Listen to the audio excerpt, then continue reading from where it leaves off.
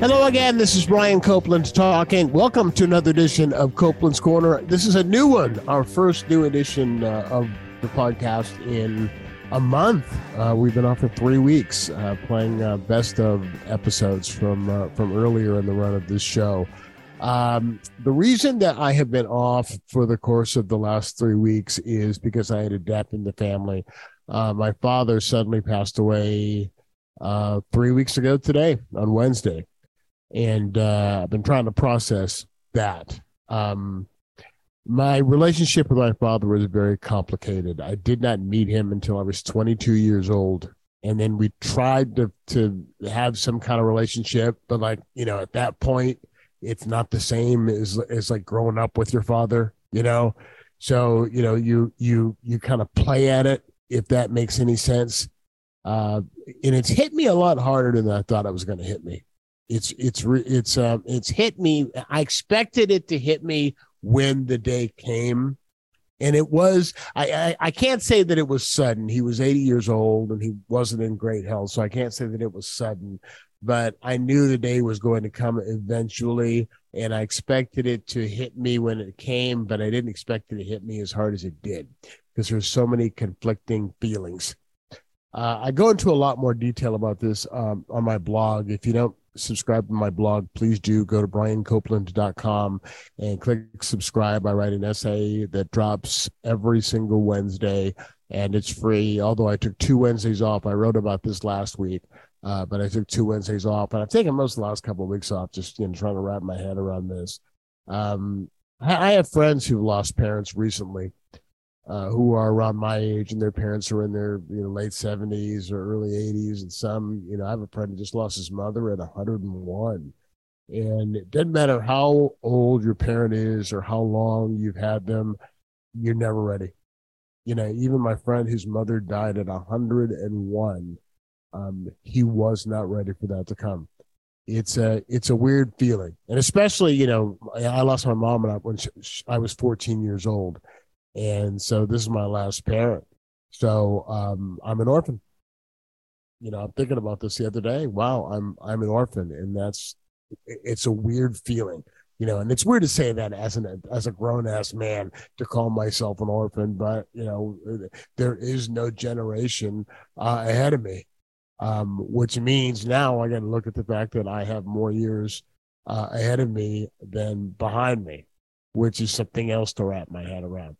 So there's lots I'm wrapping my head around. So that's where I've been for the last couple of weeks. So I want to thank you for listening to the best of episodes. But we've got a brand new episode, and I'll be joined shortly by a distinguished panel of comics, and we will talk about the news of the week. And oh, what news we've got this week.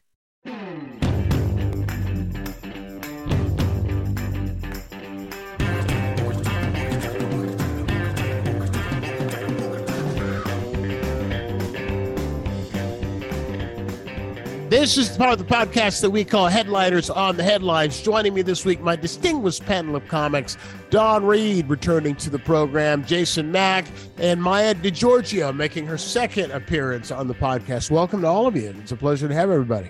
All right. Thank you. Let's do it. All right, well, let's jump in. I mean, there's one major news story, of course, this week that we obviously have to jump right into, and that is Tuesday. Again, we record this on Wednesdays. We drop it on Thursday. Donald Trump became the first United States president, or former United States president, to be indicted for a crime. And the crime he was indicted for was falsifying business records in the furtherance of another crime, which under New York state law makes it a felony because of the fact that he falsified the records in the furtherance of another crime. And the crime was defrauding the American people as far as the election was concerned, as well as a violation of campaign finance laws.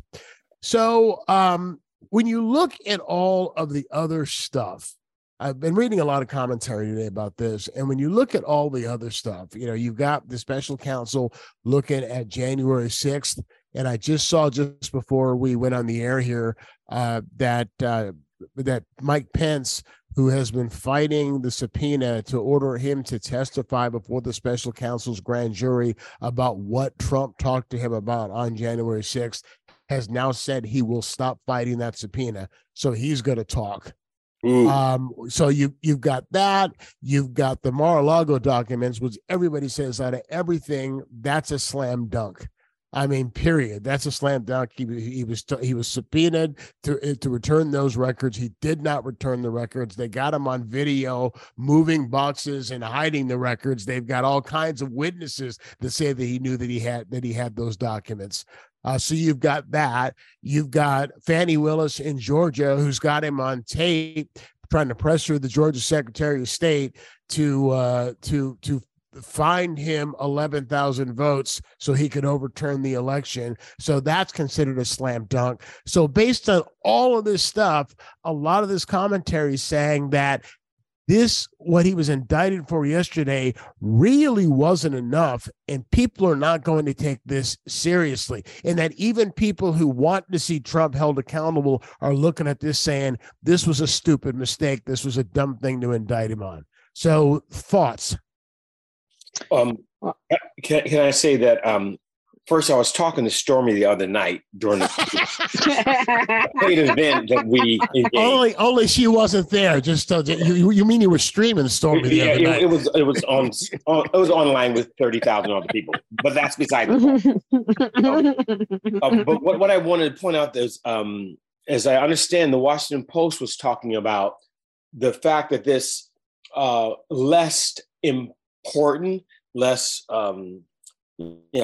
gravitational case proves that they're not trying to do an orchestrated pick this one, pick that one. This is the one that came up. It wasn't some orchestrated process of like, let's all get together and bring the most important case. This is something else he did wrong that it was time to address, but there was no lineup of it. You see what I'm saying? Yeah, I see what you're saying. However, what's interesting is the next court appearance is not scheduled until December.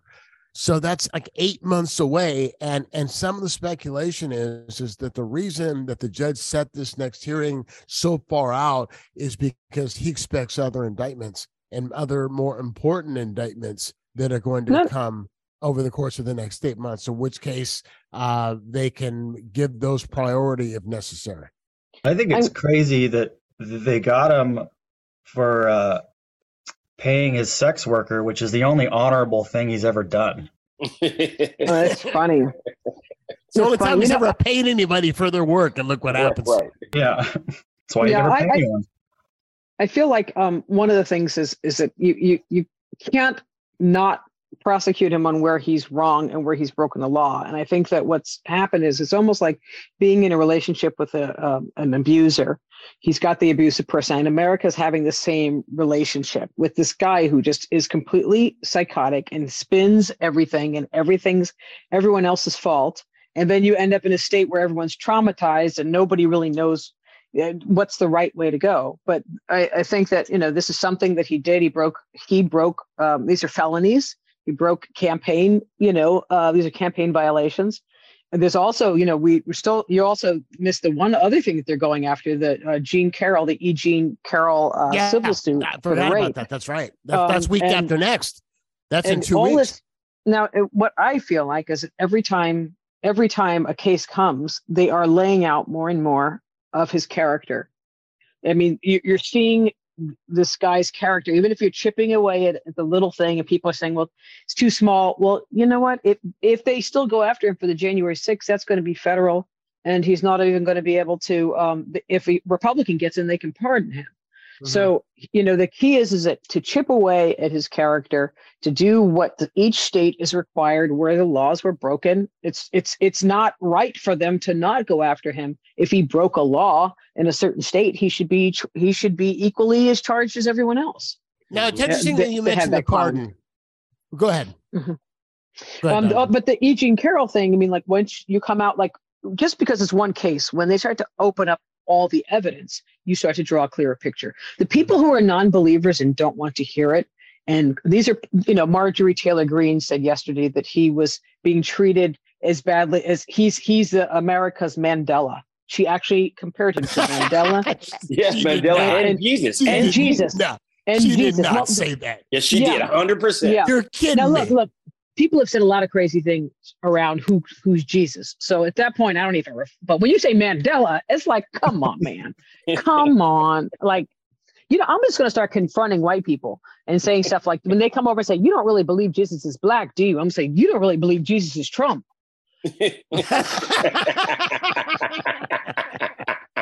There's always some crazy a bit that I used to do about why Jesus wasn't black.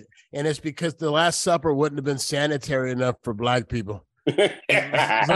Jesus saying, this is my body, take it and eat it. Like, do you have to put your nasty ass hands on everybody's bread? That's hilarious. You out there touching hookers and strippers and everything, and you touching my bread, expecting me to eat it. This is my body. Plate, this is my blood. Drink from my cup. Not after you had your lips on that cup I ate. Stop leaning over my plate, Judas. Now you mentioned Maya. You mentioned pardon, and that this is an interesting take that's come up over the course of the last 72 hours.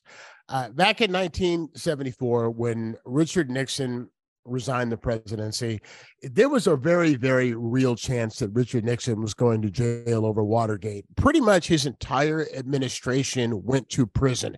His attorney general went to prison. And there was a real good chance he was going to go to prison.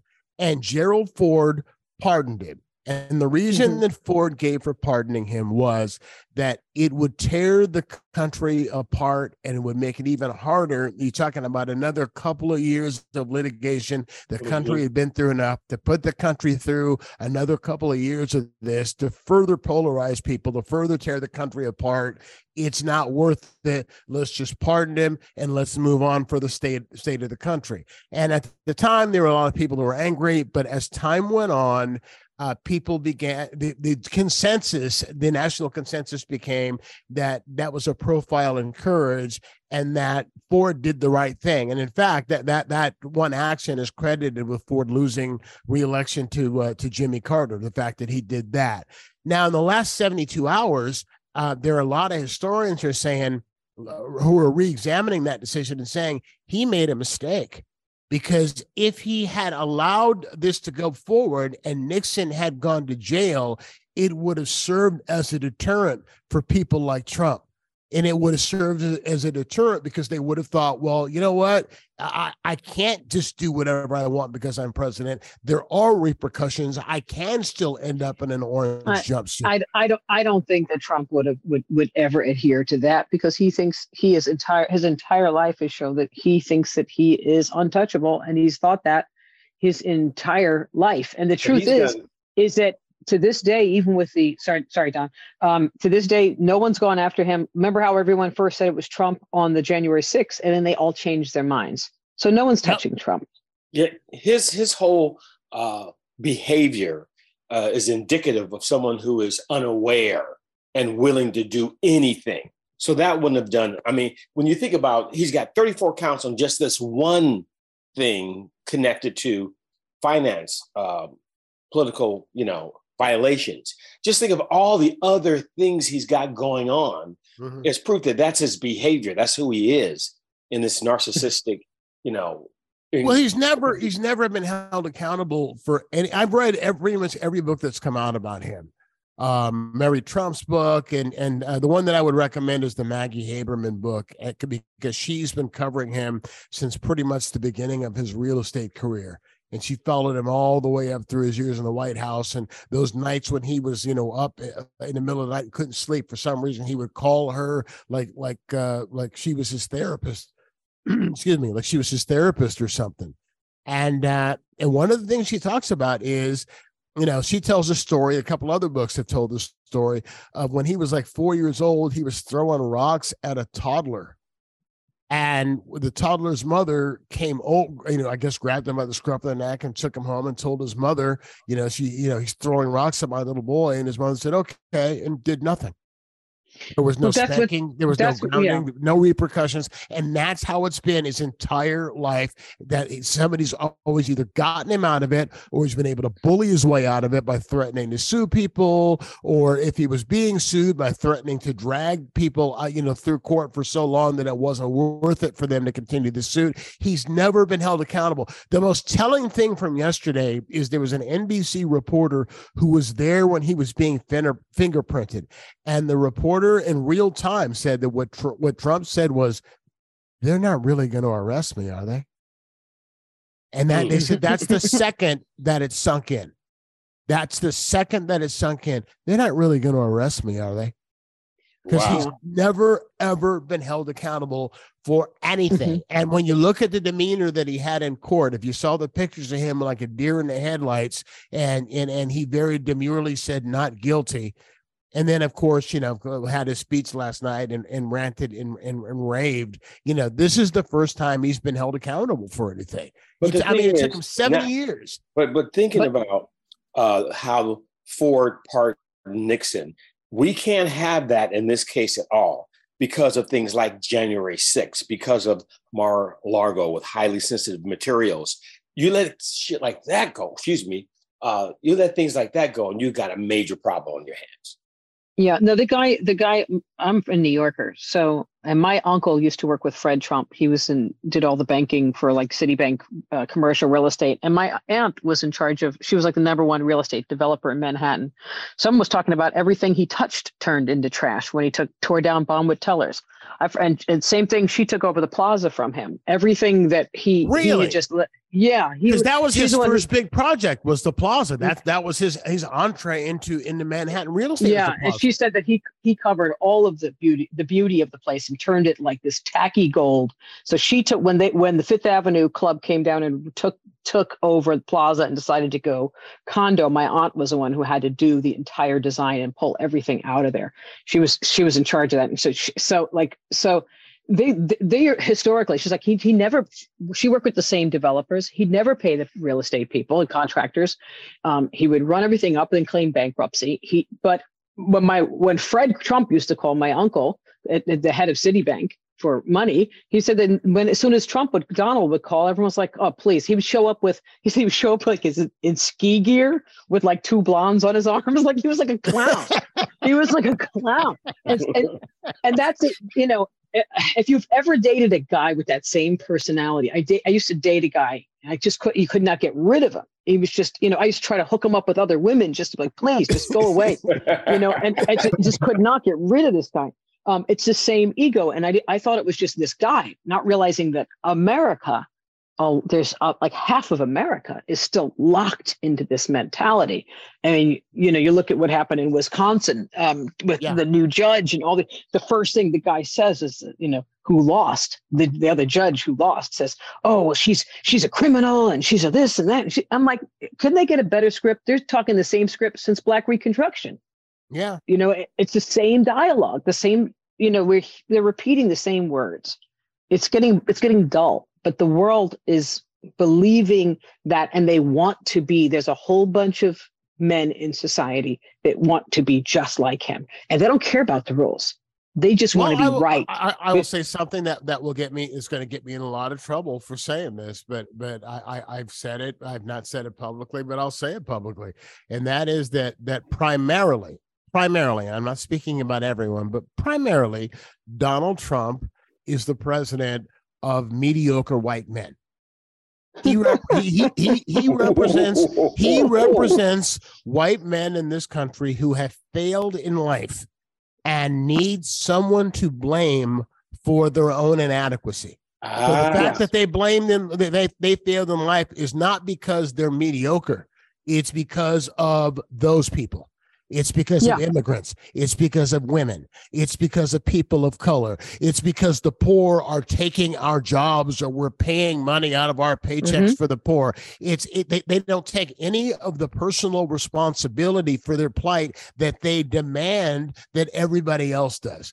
So he is I mean, you listen to the people who are the diehard supporters. Now, those are the ones who are the diehards. The others, I saw John Meekham, the historian who wrote a great book on the first George Bush a couple of years ago, and I saw him in an interview last night. And he is a Republican, a sane Republican.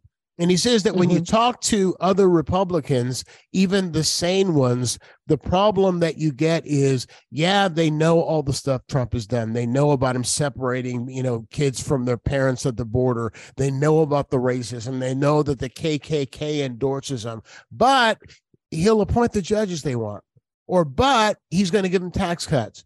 So they're willing to look the other way as far as all this other crap is concerned, because they're going to get their tax cut, or they're going to get their judge, or they're going to get their one specific issue that is something that's going to benefit them personally. And that I find despicable. But that's how the old guard always was. It was the old guard. It was never about what was right. If that was the case, women wouldn't have to fight for rights, and we wouldn't have been in slavery and Jim Crow. It's never been about what's right. And that is what's hard, because as a minority and as a person of color, we are always held to a standard. It's a constant. Everything you do is your people are weighing against absolutely everything that you do. It's not that way. They do business. This is how they've always done business. It's about what they want to get their little thing, and they could care less. And, it's really scary, because even in the comedy world, going out and having to be in front of that kind of audience, it's a little, they miss it. They've completely, I was talking to a guy I was on a cruise ship last week, embarrassing enough. So I'm working a cruise ship. The guy comes up, and we start having this conversation. I know he's a Trumpster. He's telling me how all these cities he goes to, all these white people in like these cities like in North Dakota keep saying, I have a lot of land. You and your family are welcome to live here if you want to get away from all this, because they literally are that diehard Trump. And the guy is telling me the story. He's like, I was with, an uncle of mine. He got in the car with this. We were in this cab, and he got in and called the driver the N-word, And he said, and he kept saying, I was like, you can't call him that. He said, he said, we got out the car, and my uncle said, it's okay, because that's what we all call him in Virginia, and they don't have a problem with that. I said, maybe you should have asked the driver, not asked your uncle if it was okay. And the man was he missed it that much that he didn't say, let me ask the driver. And he was the nicest man. And I think his wife kind of was like, maybe you shouldn't be having this conversation with her. But honey, it's time to go to dinner. I knew that was the exit point. But it was a strange thing, because he was genuine. Like, why do we have to change? And it's not us. It's just like this weird society that is coming between us, like us and Black people. And we always call them that word. That's what we say. And it's like, so why are they mad now? What do they want for their anger? Wow. So they're missing the whole point. It's interesting. I was reading an article last week. I love cruises. To me, a cruise is like the best vacation. I don't have to get off the boat. I won't play one. Great time zone. I'll never play one because I don't want to be stuck on a boat with my audience. And nothing against my audience. Nothing against my audience. I mean, I'm happy anytime people are willing to pay money to come and see me, and I'm honored that they're willing to do that. But that being the case, when I'm done, I don't want to be standing next to you in the buffet for the next 7 days.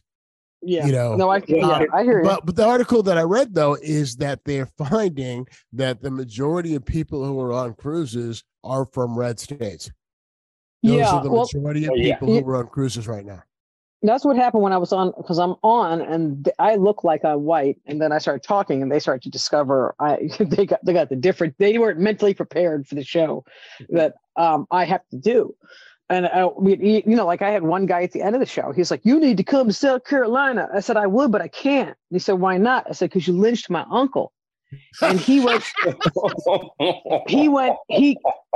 to high five me, and I said to him, "I can't." And they were doubled over with laughter, all these rednecks. And this guy was doubled over. I said, "I can't high five you." He goes, I can't high five you because it was true.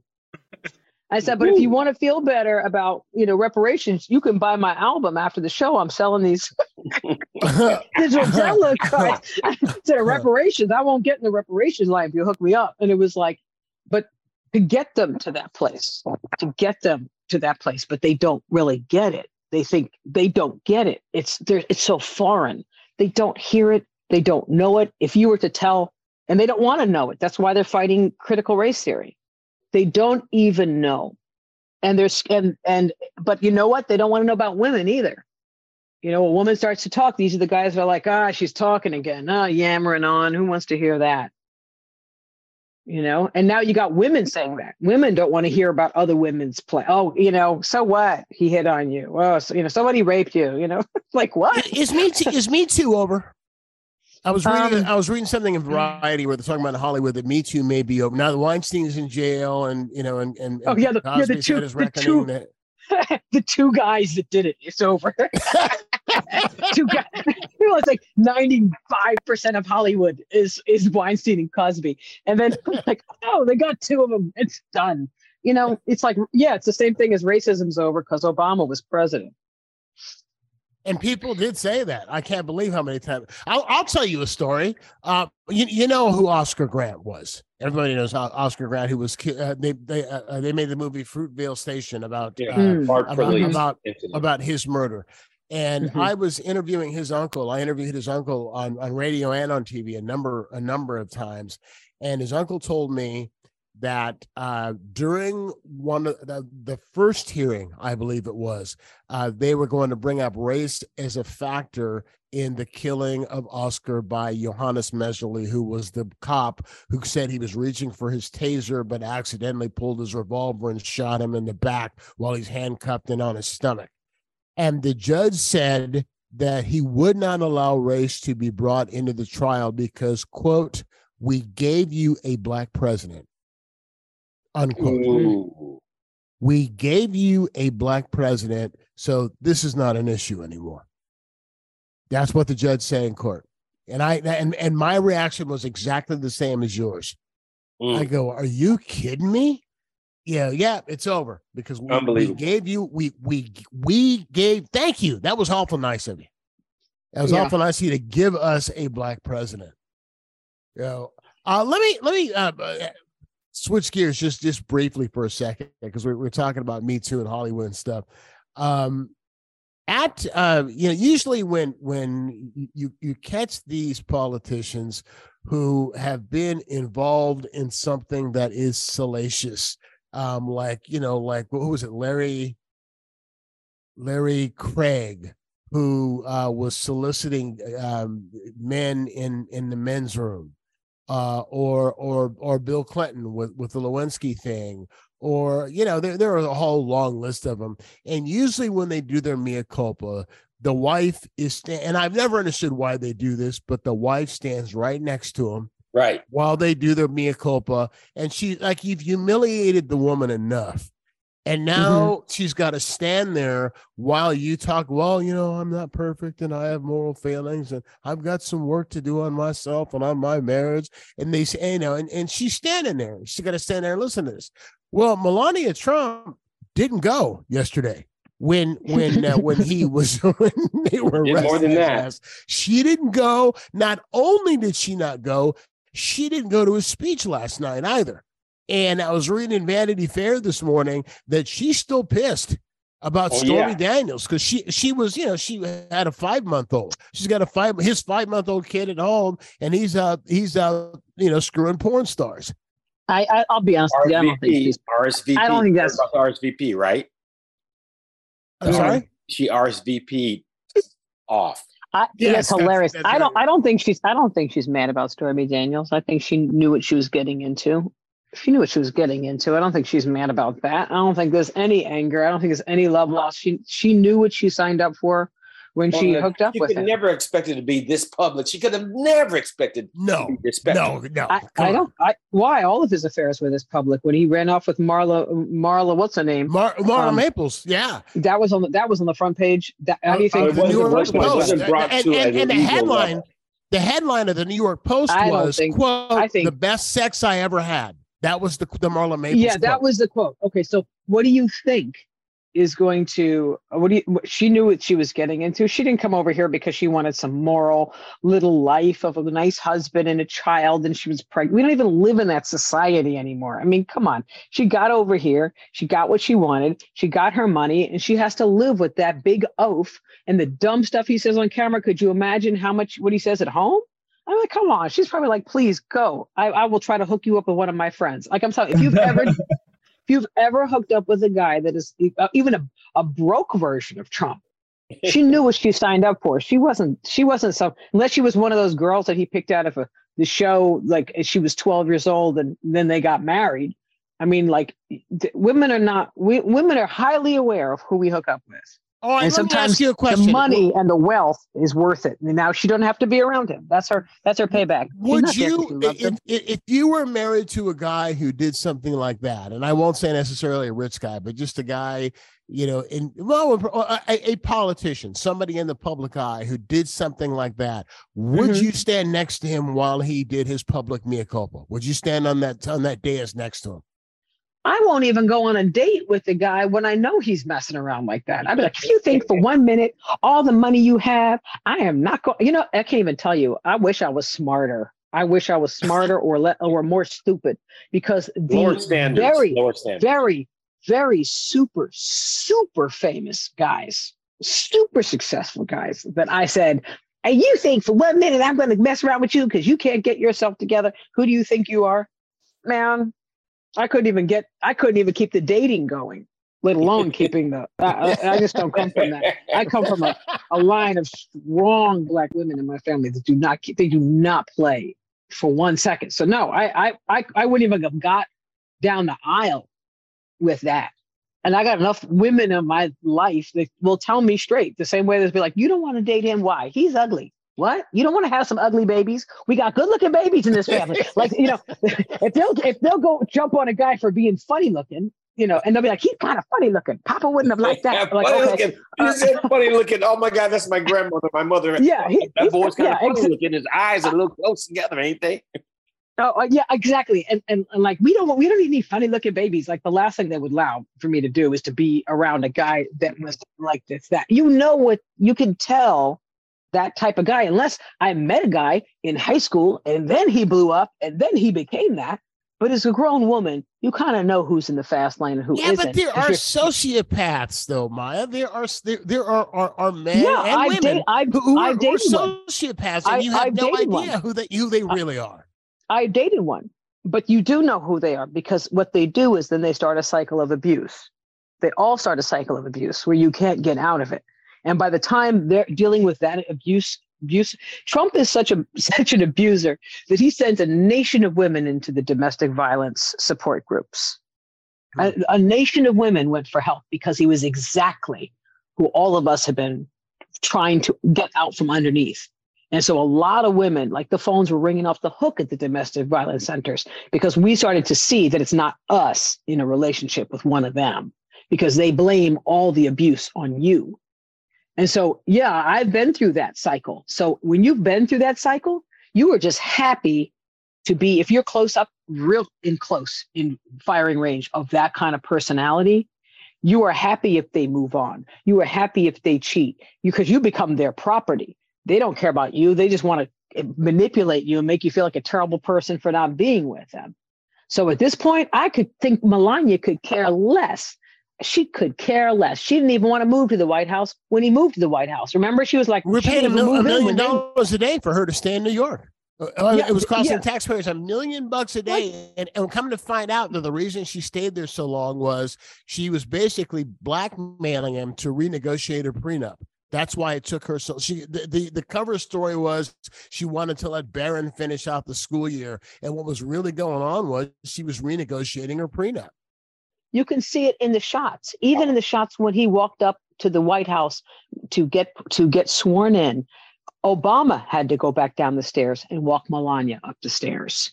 It is all. Oh, he won't hold her hand. It is all over exactly who he is. So I'm telling you, we see him. Well, good. Thank God. Thank God. But when you've been close up with that kind of abusive personality, you see it. It sends everybody. I'm not kidding. Why do you think we had that march? Because all of us have been in that situation. That march was, oh my gosh, we know exactly who that guy is. When he started to this, did that march accomplish anything? So, women walked around with their hoo-ha hats on. Yeah, it did. And made their voices heard. Okay, so what did it change? What I mean, what did he still appointed judges? Had he not been elected president, you'd still have the right to choose in 50 states. Had he not been elected president. Yeah. What it changed was an army of women in the nation realized that they were being gaslit and got to a point of saying, I will not let this happen in any stage of my life. Because you don't realize when you're a victim of domestic violence or that kind of personality, being in the firing range of a narcissist, you are taught, they isolate you. You're isolated. They make you think everybody hates you. They they chip away everything that you have belief in yourself. And so when he got on, and all of a sudden, all of us as women started to say, oh my gosh, I've had to deal with this as my bosses. I've had to deal with this in my home. I've had to deal with my ex, my husband, my boyfriend, all of us got together and said, no, like we said, no more for us. We got to see it. When you see somebody else go through it and it's identified for what it is, then you realize, oh my gosh, it wasn't me. I've been holding myself back because of someone like this. And so the unity of women together, the unity was uplifted, that we broke from this idea of us being individual gaslit women that can't stand up. And that's when Me Too and all that stuff really kicked off. It was all of that. I wonder whether or not we could get a national restraining order. It is if you've ever been, because I am technically under the state of California, I'm a domestic violence survivor. I dealt with the exact personality of Trump. And when that stuff happened with Access Hollywood and those few things that bubbled up, and Lawrence O'Donnell was like, this is what abusers do. Then after listening to Lawrence O'Donnell, I went and I found support. I did not have the confidence to do stand-up. I had quit every career. I second-guessed myself. I was a nervous wreck, 15 panic attacks a day. And when that happened, I realized that it's not me. It's not my fault. And no one prepares women for this kind of personality. Yeah. So when you saw all these women rising up, it was all these women who have literally been in firing range of those kind of personalities. That's said enough. And I will tell you, I was a child who grew up in a house like that. I was a child who grew up. My stepfather abused, well, not just my mother, but abused all of us, was violent with all of us. And I'll tell you what it does to a kid is it completely skews your perspective as to what's bad. You know what I mean? It's like, you can have an argument and the argument is like, we had this terrible argument this morning. What terrible? What, cops didn't get called? Nothing got broke. It completely skews on the scale how you look at things. Let me briefly change. So, everything's tied into what's going on because this is historic. If you watched MSNBC's coverage last night of this whole situation, when Trump was giving his speech, Rachel Maddow said on the air that they were refusing to air Trump's post-arrest remarks on MSNBC because they weren't newsworthy. She said, quote, as far as we can tell, he's repeating the same lies and allegations against his perceived enemies. And there's a cost to us as a news organization of knowingly broadcasting untrue things. For now, just know that it's happening and we're not taking it. Now, do you think that this was the right? Of course, Fox carried it word for word. CNN carried most of it. But do you think that this was the right thing to do? You got the right yelling that, of course, MSNBC censored the president and blah, blah, blah, blah, blah. But, it's like when they stopped carrying his brief. Remember when he was doing those daily briefings during the shutdown, and they turned and they devolved into something where it was just a platform for him to come up and spew nonsense. And Maddow was the one who said, why are we carrying this? Unless there's something for him to say, the media shouldn't carry it, and the media stopped carrying it. So do you think that was the right decision to be made yesterday? And by the way, what she said was true. He attacked the prosecutor, Alvin Bragg. He attacked Alvin Bragg's wife. He attacked the judge. He attacked the judge's wife. He called the special prosecutor. He called him an sociopath or a lunatic or something like that. We know that his subtle and not so subtle calls to action can create extreme violence. So that gag order on him has to happen with stunning alacrity. That's got to happen soon and shut him down because he's going to get somebody hurt. Yeah, he is. I'm surprised that there wasn't a gag order put in place yesterday, but they're saying that the judge basically set him up. Yeah, the judge. Yeah, I think the judge did a great job of setting him up because this guy's not going to shut up and something's going to happen. But I think she did. I laughed out loud when she said that.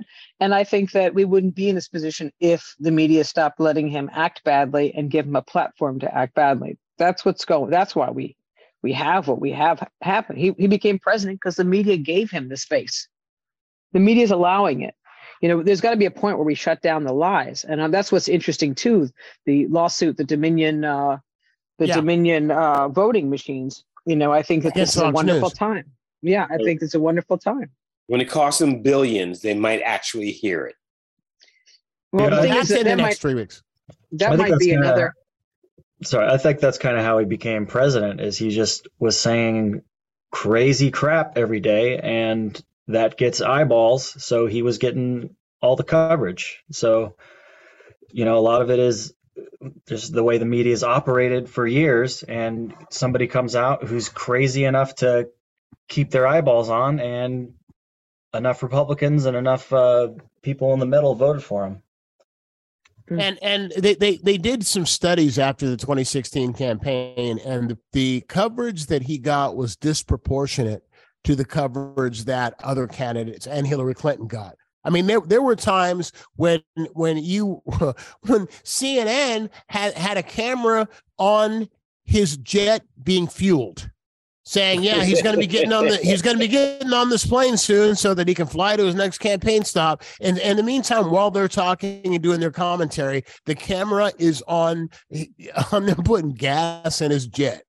I mean, that's ridiculous. And in fact, there was some of that yesterday in terms of following the motorcade. They were comparing it to OJ and the slow speed chase, because it was like the same shot of them following the motorcade of him leaving Mar-a-Lago to get to his jet.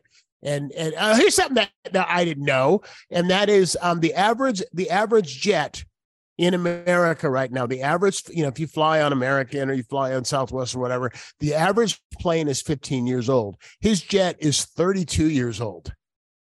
His plane is 32 years old, and prior to him owning it, it was owned by Air Mexico.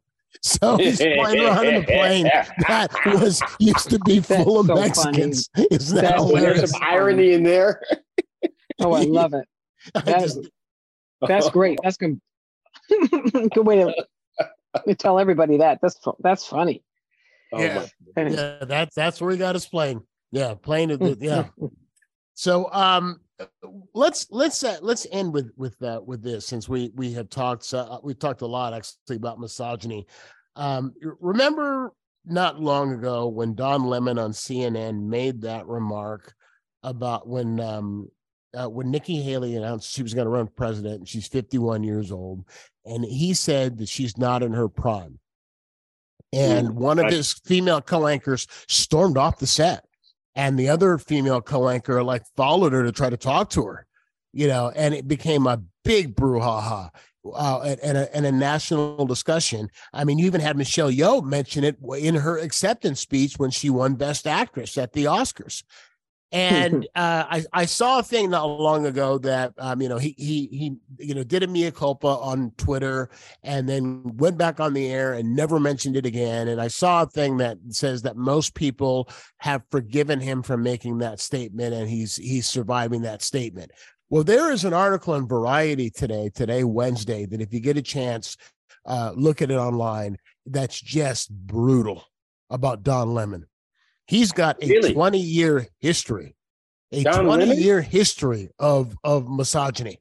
And in terms of how he has treated the women he's worked with, how he's treated coworkers, how he's had diva behaviors, what they've called it. He told a coworker to her face that she was fat. Oh, I don't like that. He told a female coworker to her face she was fat.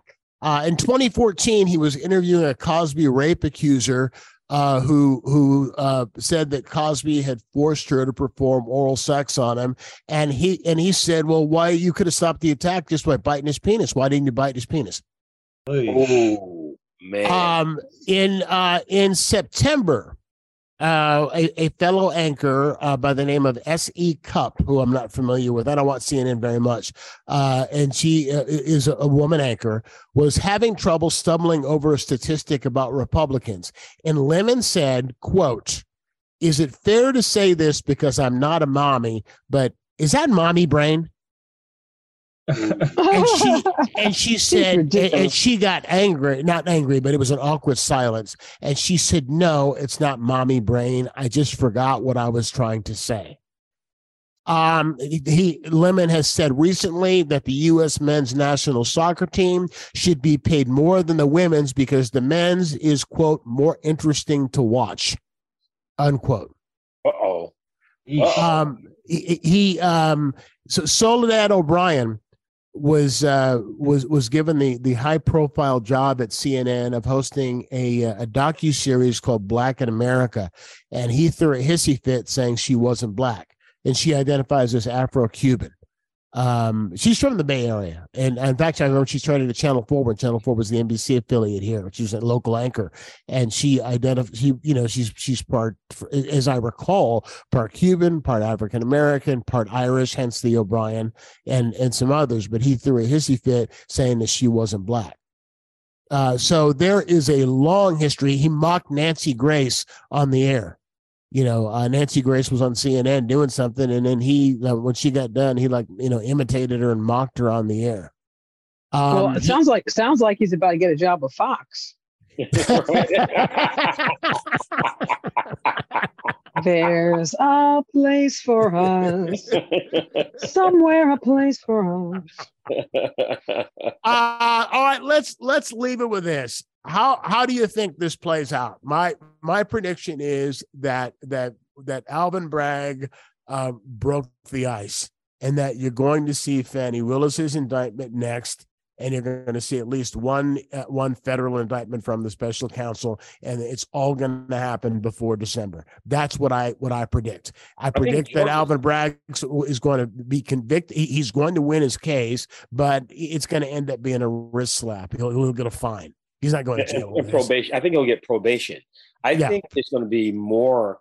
I think based on the $1 billion lawsuits connected to Dominion and this voting impact that's changing some of the way that people look at voting. I think what's coming out of Georgia with him tampering and saying, "I just need 11,000 votes." I think that's going to rear its ugly head sooner than some other things and have a lot of impact because of that $1 billion, that money at stake.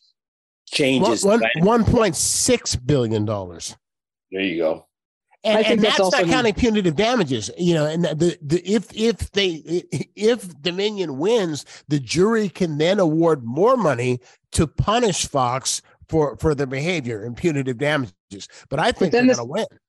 I think that may also turn out to be just the beginning of their lawsuits too, because if they win this case, then there's so many companies and people that can go after Fox now. That's correct. Because it's just opening the floodgates.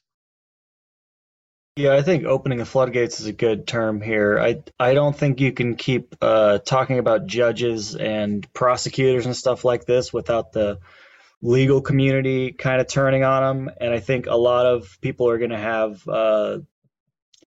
the bravery after this, after seeing him act like this, and after seeing enough cases come against him, that it's just going to keep coming. But you've got his cult. You got to remember that. You've got he is the king of the Republican Party. And also something like 80% of Republicans believe that the election was stolen, and 80% of the Republican Party believes his lies. Yeah, I don't know how you get a fair trial. I don't know how you get anything that has a jury to not have one person who can't throw it all off. So I don't know if he ever goes to jail, but I think there's going to be a lot of cases. I don't think it's Democrat and Republican. I think it's the intelligent people who have some education and some are self-aware and have some integrity and are accepting of the changing world and that we all are part of America. And there's those who aren't. And it really comes down to, we're losing, they're banning Catcher in the Rye and To Kill a Mockingbird. So it really comes down to how many people can be educated and stay open as opposed to digging deeper in the sand. And this is awarding more of these types of people with high position and money. And how much of this are we willing to take is really what it boils down to, because there are a lot more of us than there are of them. When you look at things like book banning, when you look at things like choice, when you look at things like reasonable gun control, you've got 60-70% of Americans in favor of it. Yet we are being ruled by the tyranny of the minority because of gerrymandering and dark money and everything else. It's the minority that's making the rules. But I do think also that base has expanded in the last 15, 20 years. It's not, the politicians are a symptom of the people. This is, the right wing has expanded and gotten more extreme. And I don't know when you can just flip a switch and change that. It's the gerrymandering, that's what you said. Yeah, well, the right wing has gotten, certainly, the right wing has always been extreme. What's happened is that in the Trump presidency, the right wing has been normalized. That's what the difference is. They've always been, those nuts have always been, they were John Birchers in the 60s and the 70s. Those nuts have always been around. It's just now they have been mainstream. But it's the gerrymandering, which is why that Wisconsin judge judicial election yesterday was so very, very important, because now instead of a Republican minority, conservative minority on that bench, they've got a liberal minority or a progressive minority that is going to do some things such as, for example, in Wisconsin, the voter registration is basically like 50-50 Democrat and to Republicans, like 50-50. But because of the way they've gerrymandered the congressional districts, it's something like 70% of the seats go to conservatives, because they've drawn the lines in such a way that unless you're a conservative, you can't. Why do you think Marjorie Taylor Greene is sitting in the House of Representatives? She's in a gerrymandered district. Why do you think George Santos is sitting, is sitting in the House of Representatives? They were in gerrymandered districts that all you had to be was the Republican on the ticket, and you won. Does anybody have a bucket? I need a bucket to let go of what I may have eaten when you mentioned Marjorie Taylor Greene. I cannot stomach. I can't. Well, she's a big fan of Mandela's. So, isn't she like, she's the daughter of the woman who blew the whistle on Emmett Till? Oh, God. And that woman's still alive, by the way. I just read an article about her. She's still alive, and she's still, they're still trying to prosecute. She's 82, 83. They're still trying to find something to prosecute her for. Either that or she could run for president. And she'd win. That's the frightening part. Oh, God. She'd win. Maya DeGiorgio, where can people see you? You can see me. You can see me in DC next week, and I'm back at Laugh Factory after that. I'm back in LA, or just look me up, $1 Million Maya. And I have a new podcast too, called Maya Don't Know What the Boop She's Talking About. Thanks, Don. So when are you coming to the Bay Area? I'm going to find out how long Don's show's going, because I will come up there for it. I'm just getting back. I'll be back in LA in about a week. Oh, you'll come to Don's show, but you won't come to my show. Okay. All right. That's how it is. No, it's okay. That's how it is. I understand. No, I didn't know your show was up there. No, it's okay. Don't worry about it. It's all right. I'm fine. I'm fine. I'm not. Excuse me. My butt hurts. Why does my butt hurt? I'd love to see both of you. Now it gives me something even more to do. Get out. Nice save. Don Reed. He's got a wonderful show that I was able to produce this past weekend, but I was not able to see, unfortunately. But standing ovations every night, and I hear nothing but fantastic things about it. So I'm going to come out and see you in Berkeley. Tell folks about the show. Yeah, it's a great show. I had a great time in San Leandro. It was just outstanding. I love that Best of Solo series you produce each year. But it's the Never Too Late show. It's my story of navigating through Hollywood and life to try to rise up in late night television, and the laughter, the deceit, and the vindication attached to that. Having a great time doing it with licenses from The Tonight Show, starring Johnny Carson and HBO and Film Magic. And it's at the Marsh Berkeley through the end of April, and then be in New York for 3 days, connected to the National Comedy Center, who also gave a license as a part of the show. So we should mention too, when you talk about the licensing from the Carson Estate and the likes, that there's a lot of video in this show. So yes, it's a multimedia one-man show. It's quite a ride. It's my best work ever. Well, I look forward to seeing, because all your work is superb. So if this is your best, I don't know how this is your best with your other work being so good. So I really got to go and see this, and I will see this soon. All the subscribers just absolutely loved what you did this past weekend. Jason Mack, where can we catch you? Sacramento, Real Live Comedians. That's this Friday and every first Friday at 9 p.m. And tickets are on Eventbrite and stabcomedytheater.com.